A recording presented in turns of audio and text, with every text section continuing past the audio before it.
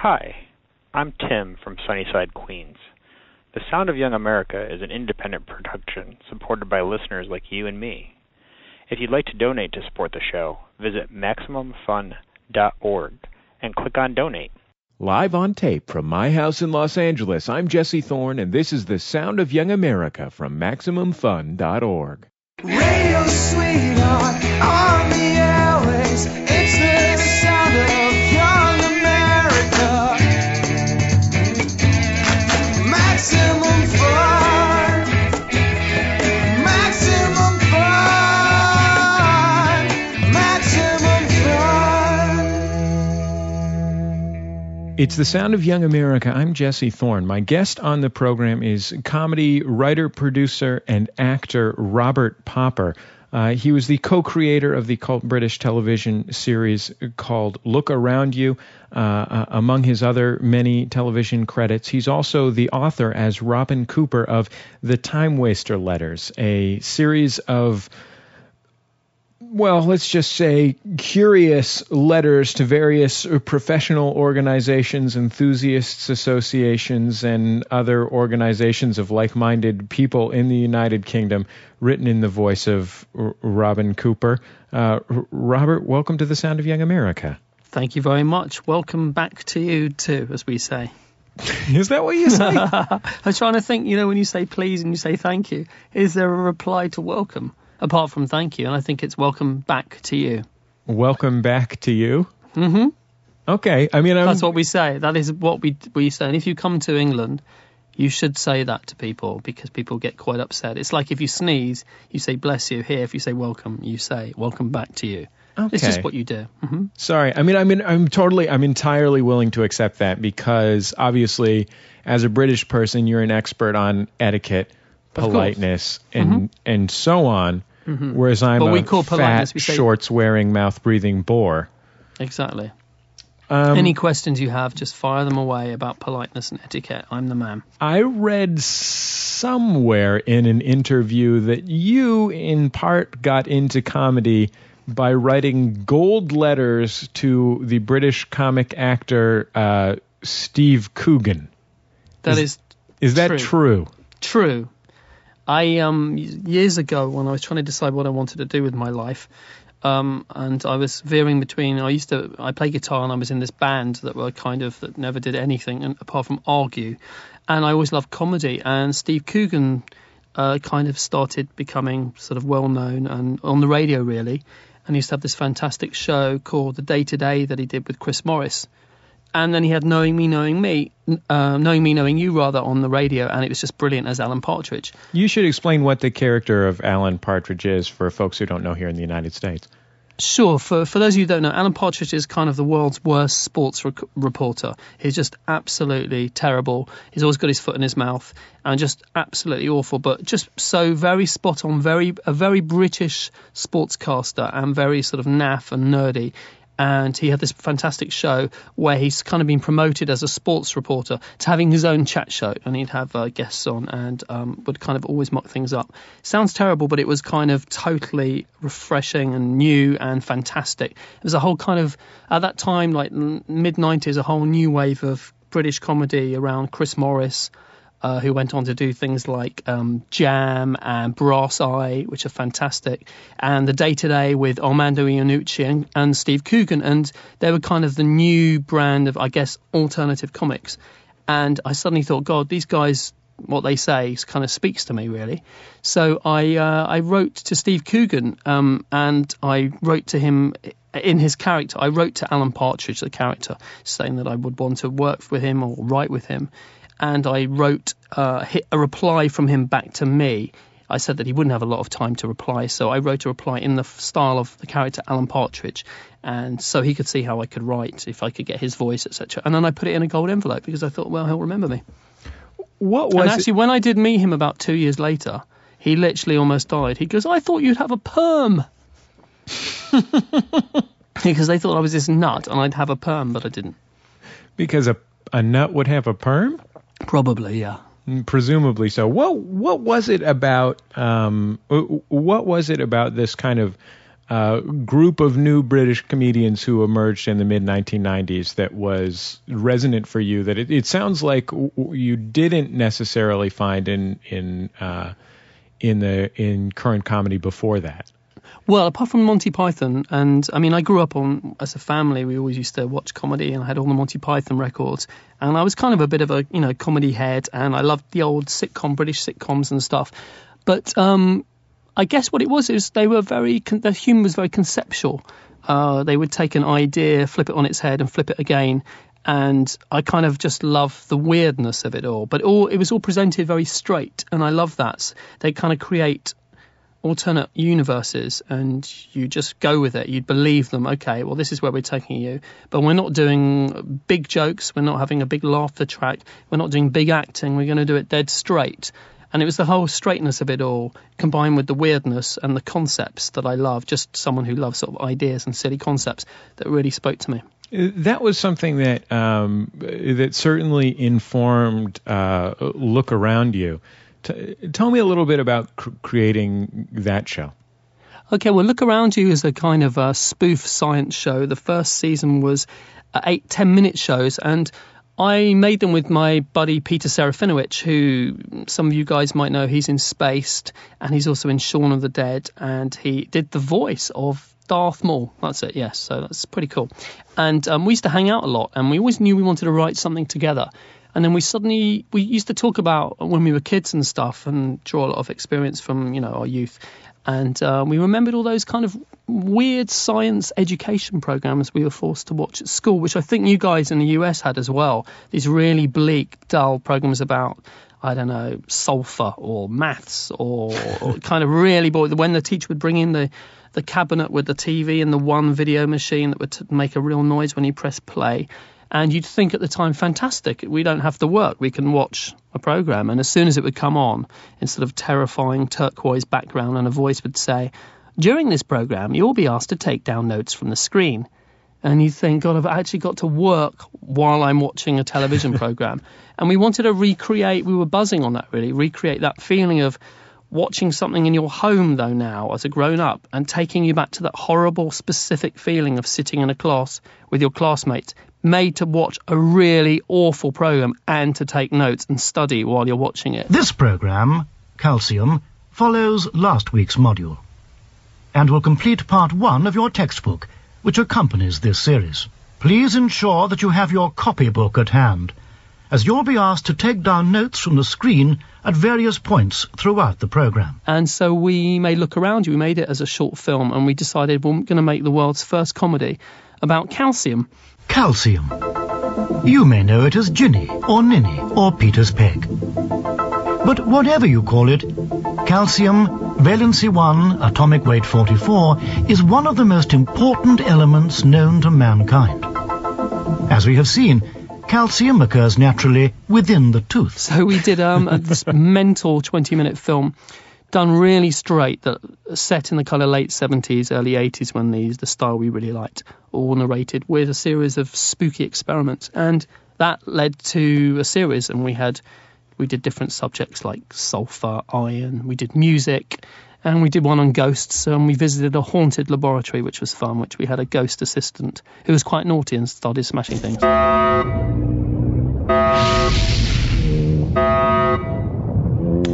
It seems that for this spirit, teamwork is not on the agenda. And the scientist is left with no choice but to abandon the experiment. Note that down in your copybook now. There's a tradition of mocking educational films in the United States, but that tradition is often deeply rooted in this sort of 50s and 60s industrial film aesthetic that involves a lot of, middle-aged men in cardigans with pipes. Yes. And friendly dogs and kids that look like Dennis the Menace. Yes. No, I've seen some of that stuff, yeah. And the joke in those is often typically it's just a subversion of the brightness and naivete of that world. The joke in Look Around You is very different and very difficult to describe. How did you approach this parody besides just making it, as you described, whatever you just said, an awful experience to watch? Well, what we kind of thought about, it was, I think, stuff that I like to do, like when I'm working with Peter, is also comedy like stuff that creates a mood. And we knew we wanted to, apart from making people laugh and sort of think, I suppose, but laugh really, we just thought, wouldn't it be good while you're laughing, you have this feeling of, oh my God, I remember this feeling at school. Oh, it feels awful, but it's something really nice about it. There's a kind of horrible nostalgia, and I kind of like that. It makes you feel like a kid again, but a specific moment in time when you go, oh my God, I do remember that specific moment, and everyone had it, you know. And we watched a lot of these old films, and we kind of raided like lots of film libraries and stuff. And particularly there's a lot of ones made by the BBC called the Open University that did lots of these, but the classic ones we found, the specific, were made by Granada, this old Manchester-based TV company, and they used to have the most amazing programs. And there was a specific filmmaker called Jack Smith who used to make these programs that kind of look around you, kind of look, you know, very similar to, and he had the most amazing voice, and everything about his stuff was kind of bleak.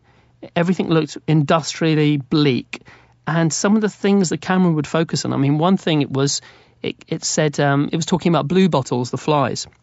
Do you call them that in America, blue bottles? The big thick fly with like kind of a big annoying fly. Well, they're called blue bottles here. And it said it was like a thing about flies, one episode. And it said blue bottles aren't nasty creatures. It's just that they settle on some nasty things. And you just were looking at this thing. You don't know what they were on. It looked like they were on this brown mass, but very close up. And he pulled back, and it said, like this, dog's dropping. And you realise they were just sitting on. He called it a dog's dropping. And just things like, there was one thing we saw that we couldn't believe was talking about the nerve system, you know, which is sort of a horrible subject, the nervous system.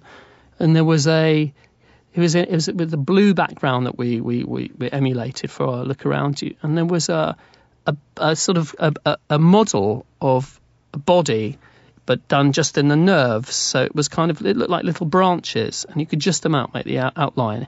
And it said, this is the nervous system of a baby boy, and here's the baby boy's penis. And it was that. It was sort of, he'd pick up on things like that, and we just thought, well, it's so specific and terrifying, and we watched a lot, and we decided, well, when they made their shows, they shot them all on film, so we shot ours on film, and they probably did 2 takes and just went on, and they made it cheaply. So we tried to think, well, how did they make theirs? Every shot's done to convey information. It was nothing ever to give entertainment or joy. So we thought, well, if we stick to that, we do those principles, we'll make it looking the same, but we can flip it and put on mad kind of concepts and, you know, men flying and stuff like that into the show. Water. Delicious, refreshing water. From ocean to sea to lake to pool to pond to puddle to drop to drip. Water, chemical symbol H20, is all around us. It's the giver of life. And it's there with us from our first cup of tea in the morning to our nightly bithyuvy. I say... But what is water? It's a difficult question because water is impossible to describe. One might ask the same about birds. What are birds? We just don't know. Tell me about how you flipped it. How do you take that very, very literally minded kind of filmmaking and take it into the realm of into the realm of comedy, but also sort of the bizarre and surreal? I think what you do is you kind of, we sat down and thought of all our funny concepts, and we thought of what would the good subjects would be. So, for example, we thought water would be good because for some reason it makes me and Peter laugh, water, because I don't know why. It's sort of, what can you say about water? And it's just water. But so At we one kind point of in the film, you claim that the chemical symbol for water is H20. H20, yeah. But if you zoom, so we zoom slowly into the periodical table, And it the just looks periodic real. table right next to it has, I think it was red. Yeah, and I The think one symbol time you for just red. see HE, and underneath it just says hello, which is nice, and the CU for custard, I think, is there. But all done very straight. So the thing is just, it's meant to be very freaky, obviously, and really freak you out every sort of shot. There's always something that's going to extra freak you out. But we just thought, for example, we were talking about water, and we were talking about that man uses water for various things to drink, and also frozen water produces snow.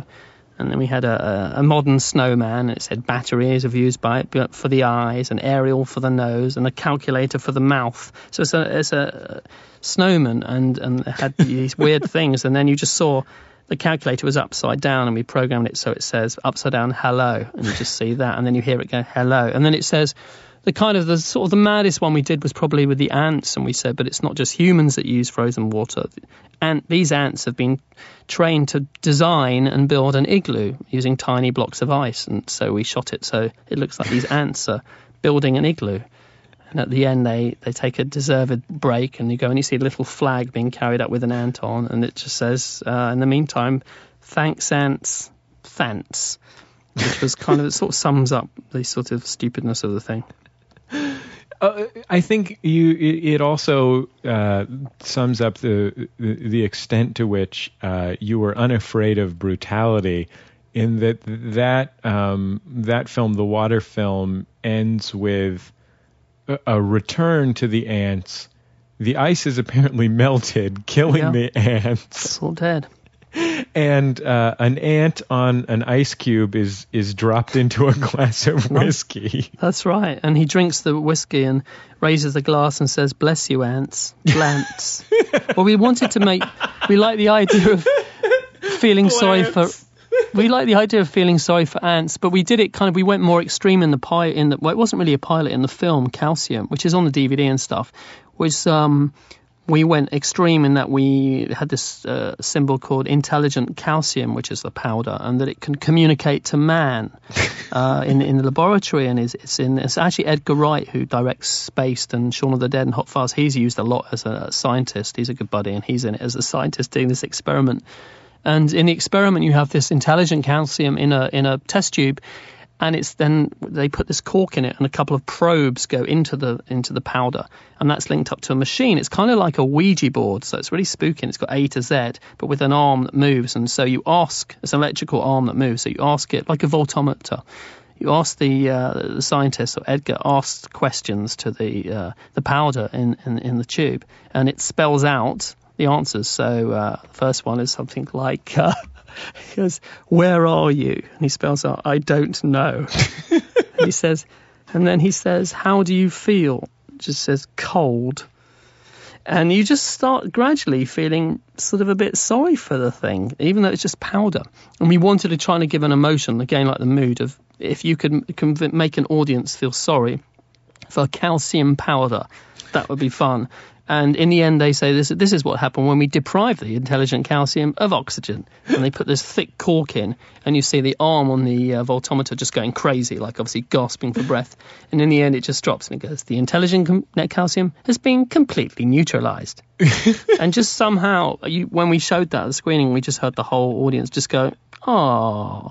And then when you think of it, you're sort of feeling sorry for a little thimbleful of white powder.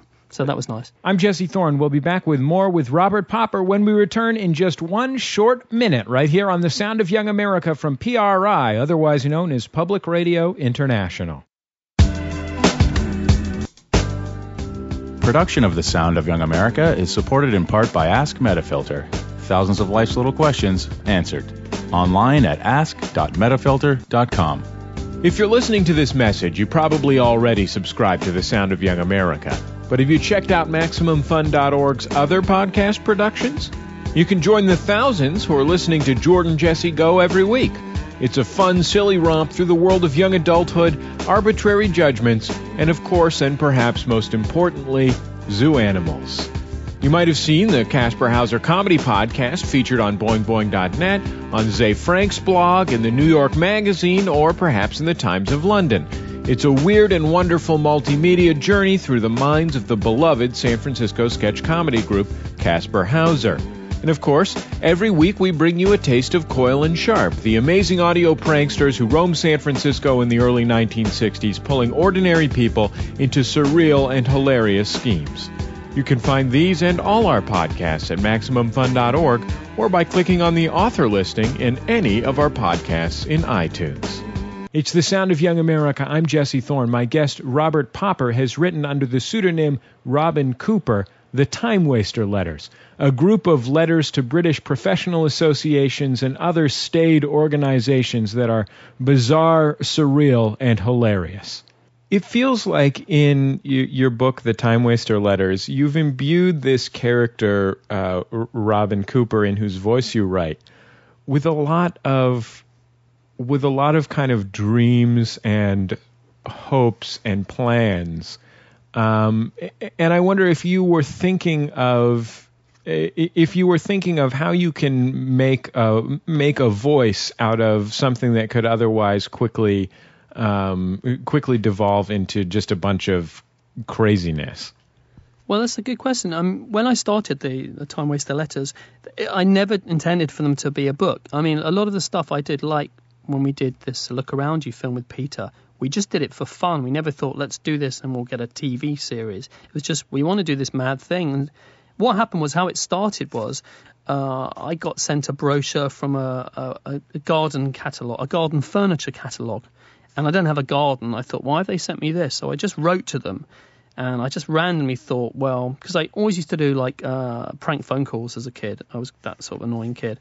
And I wrote to them and said that I design furniture for gardens, and I have an entire range of scarecrows made entirely from beef, based on Roman themes such as the storming of Thebes and Brutus Avenged. And they wrote back to me and said, we'd love to see your product. So I thought, oh my God. So I wrote back to them and I said to them, what did I say? Something like that. I was confused when you mentioned that you like to see my designs made from beef. It must have been a spelling mistake. I should, of course, have read Beel, B-E-E-L. There's no such thing.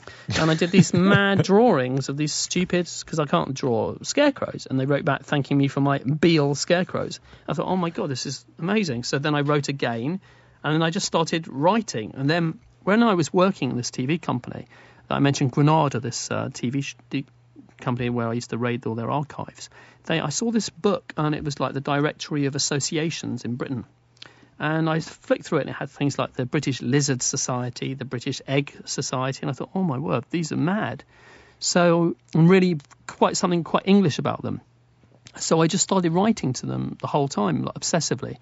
It was just for fun, and it meant I got post, and every time they write back, I think, fantastic, I've got a new challenge, and I write back to them. And the aim was to see how long I could keep the correspondence on, because some of them gone for like 6 months.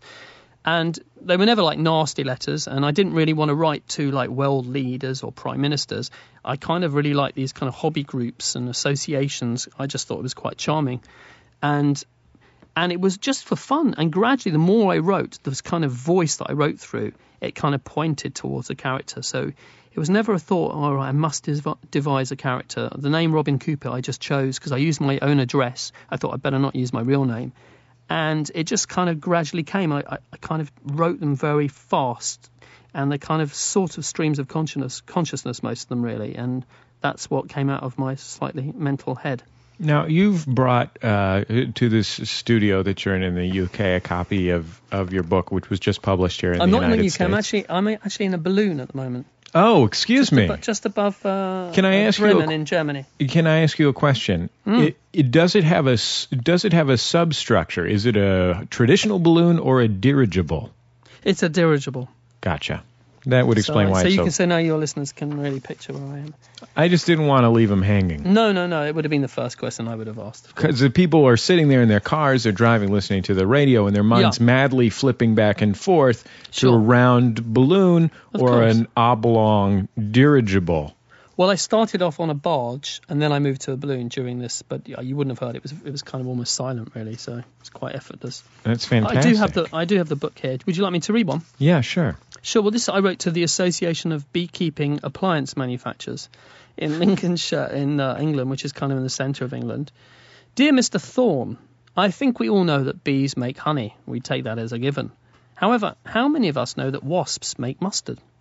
Although more bitter in taste than, say, Dijon mustard, wasp mustard, or waspard, makes a pleasant and healthy accompaniment to lamb, beef, and even turkey. I've been researching the mustard-producing properties of wasps for the past 9 years and have come up with a foolproof and cost-effective way to produce large quantities of waspard. Here's how it works, and there's a diagram which is really bad. Wasp, number 1, a box containing sugary food, and you see a wasp by this box. Number 2, wasp flies into box to eat sugary meal. 3, inside box wasp is stunned by an electric shock. 4, pincers are released, which squeeze wasp's torso, releasing wasp mustard collected in tiny porcelain pot. 5, at end of day, pot is removed and wasp mustard is poured into a jar labelled waspard. It's really that simple. I'm currently planning a huge marketing campaign for waspard and wonder if you would object if I quoted you on my promotional material.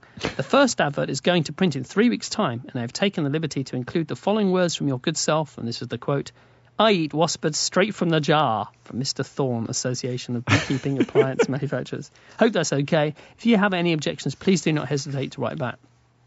So they wrote back a few weeks later, "Dear Mr. Cooper, thank you for your letter of July the 12th concerning waspard. Very interesting, but do not associate our name with the product." I like the way it's very interesting. You described these organizations that you write to as something peculiarly British. I think there's certainly a tradition of writing these kind of letters here in the United States with Don Novello's The Laszlo Letters, which are largely to big important people, or the Ted L. Nancy Letters from a Nut, which are largely to companies and to take advantage of sort of customer service departments. What was it that was appealing to you, besides the fact that you had a directory for them, about professional business associations and enthusiasts associations? Well, I did write to a couple of hotels, but generally it was these professional. I think it's the enthusiasm. I think, if they get, I just thinking, well, you know what it was? One of the things was I wrote to the British Halibut Association, and when I got a letter back with a massive picture of a halibut on the letterhead, it's just funny. And the British Peanut Council is just, their letter is a big peanut wearing a Union Jack, a British flag, waistcoat, and with the quote, promoting and protecting the interests of the British peanut industry. And I love the kind of people that take things really seriously, that are insane, you know what I mean? Taking the interests of the British peanut industry, and they've drawn a peanut and put it in. It's in colour, a red, white, and blue waistcoat, as if it's like a little man. I just find that funny, and I think it's often you write to corporations, and half of it is the letterheads are kind of funny, and I thought, well, they look great, and people would go, oh my word, look at that letterhead. And often you write to corporations and they just have their kind of corporate logo. The United Kingdom Spoons Collectors Club, the brilliant cross spoons logo. I just love all that stuff. And also they're kind of probably more keen to write because, a lot of these places probably don't get, like the British Lizard Society, probably don't get hundreds and hundreds of letters. And they're probably, if you write a nice letter to them saying how wonderful they are, they'll probably write back. As you were saying, the British Spoon Collectors Club, I was flipping through your book and was on the very page of that cross spoons logo. Oh, yeah. You seem to have written them a little playlet. Right, where is that now? I'm gonna flick through my book. It's on 45 of my copy. Okay, yeah. Nice. This is good. 45. It involves a nice dialogue. Oh, yes. What was this? Honorary Secretary of the United Kingdom Spoon Collectors Club. Her name is Stella, the Honorary Secretary. Dear Stella, and it's done like a play. Hello, come in. Would you like a cup of tea? Yes, please, thank you. Sugar? Please. My, what a fine spoon. I thank you, for I am a collector of spoons. An everyday scene from within my home, no doubt yours too. Please excuse my impudence. I am Robin Cooper, and I have one of the largest collections of spoons in Britain. I am now ready to open my hitherto secret passion up to the public, and would be most grateful if you could please advise me as to the best way to present these wonderful spoons, 11,000 at the last count, to the soon-to-be bewildered but amazed masses. I look forward to hearing from you.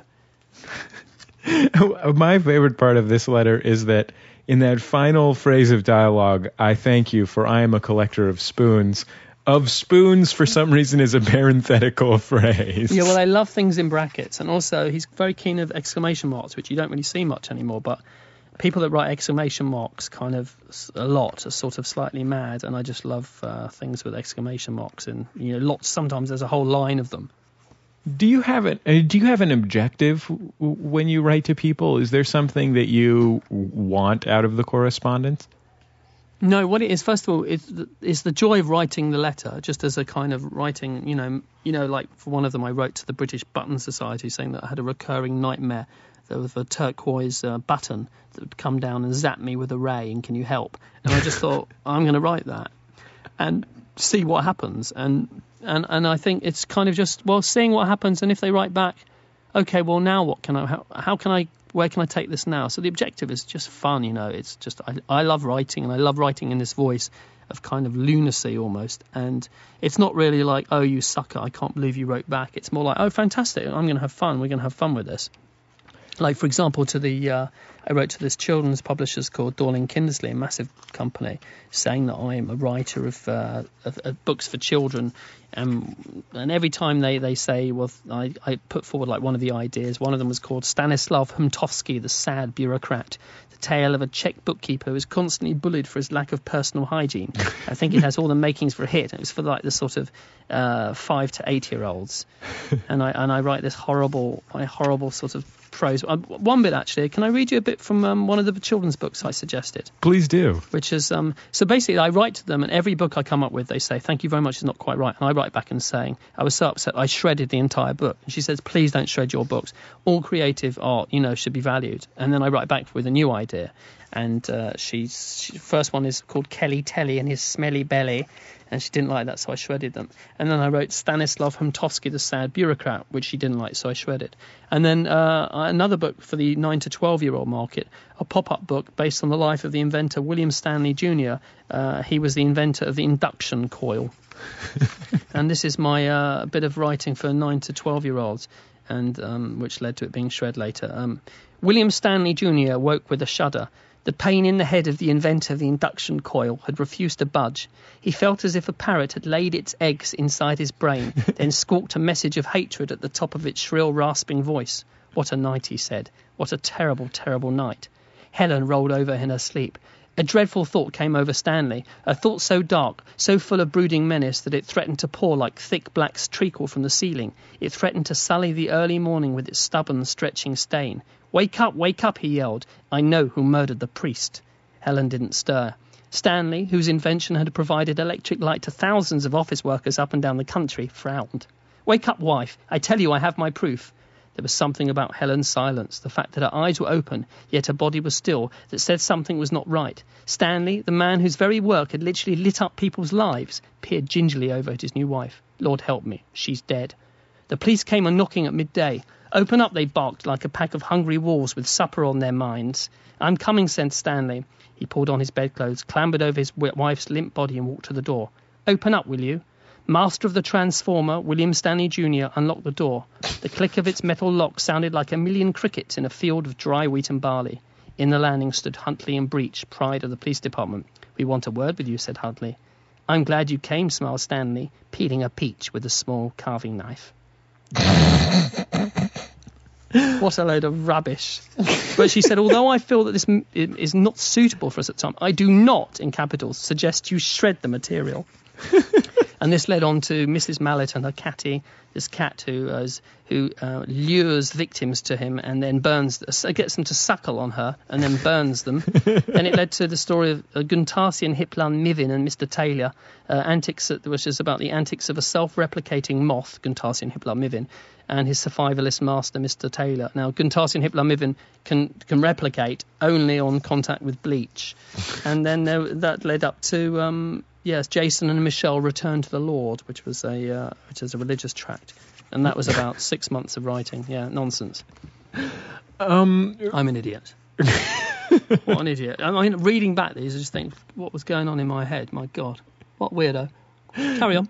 You know that's going to be the pull quote for this whole interview. I'm going to edit this down as is traditional public radio Sure. style, so it'll just be you saying, "I'm an idiot." Fine. Plus my various introductions and resets, we call them in the business. I'm quite proud of that. I'm fine with that. So, Robert, you wrote these books a few years ago, and they've been giant bestsellers in the UK. But what bestsellers amongst giants? Yeah, exactly. Yeah. A giant popular. I mean, I really would. There's like to only a thank couple dozen, so but they all bought it. They all bought it. Yeah. Well, I mean, if you did a specific to Giants media campaign, which a lot of people are critical of doing a campaign just to get on the bestseller list. Sure. So you have something to print on the cover of the second edition. You know what I mean? Exactly. But I think it was a good move business-wise. Yeah, business. Now, don't get me wrong. I do not trust Giants. I do not like the way they smell. I don't like how they conduct their affairs. I know what you mean. I know what you mean, but they have been good for me. Yeah. Good to me, Rod. They've been really good to me. So I'm not asking you to say anything negative about Giants. I wouldn't want to say anything. No, I can understand. I know what people say, and I know what you're gonna say, and I know what everyone says. But all I know is, when you get to know as many Giants as I have, you can make a lot of money. Some of them are okay. Some of them are okay. Okay. Well, what I want to know is, what are you up to now? What are the projects in the pipeline? What am I up to now? So I'm doing this thing with Peter Serafinowicz where I think we've got this pilot show we're doing for Adult Swim, where Tim and Eric's on, which is called Praise Tavu. So we've invented this new world religion called Tavuism. And it's like a program which is basically all it is a religious service for this religion. And Tavuism is meant to be one of the oldest religions in the world. And the program is basically joining a religious service with people singing and praying and doing hymns, but done totally straight. But it's totally and utterly mental. And the more you watch, the more used you get to the songs and the rituals. And hopefully people want to become Tavuists. So that's one stupid thing we're doing. Which hopefully when we can sort all our business stuff out, we can make, and hopefully one day it will be on TV in America, which would be really nice. And then I'm trying to get a kind of sitcom over here, Britain, and I'm doing kind of a lot of stuff with Peter from Look Around You. We're doing this. I don't know if it's going to be a podcast or it's going to be some show we're doing, but we've got this thing called The Other Side, which is a radio station broadcasting from the spirit world to Earth, which is really spooky and quite fun. And I'm kind of doing lots of bits and bobs, really. Lots of stuff. Yeah, lots of mad kind of odd, stupid stuff. Well, Robert Popper, author of the Timewaster Letters as Robin Cooper, thank you for taking the time to be on The Sound of Young America. It was such a pleasure to have you. Oh, it was wonderful. It was fantastic. Thanks so much, man. Thank you so much.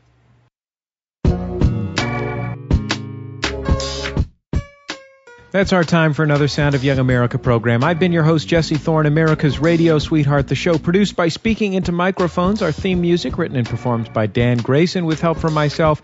Interstitial music provided to us by Dan Wally. I want to take this opportunity to bid a fond adieu to intern Chris, who did a really fantastic job as an intern this past semester. Of course, if you'd like to be an intern on The Sound of Young America, just go to MaximumFun.org, click on About, and scroll down to the internship information. You'll actually hear an interview that Chris conducted with the rock and roll band The Submarines next week. We'll see you online and maybe even in real life. Until next time, it's been The Sound of Young America.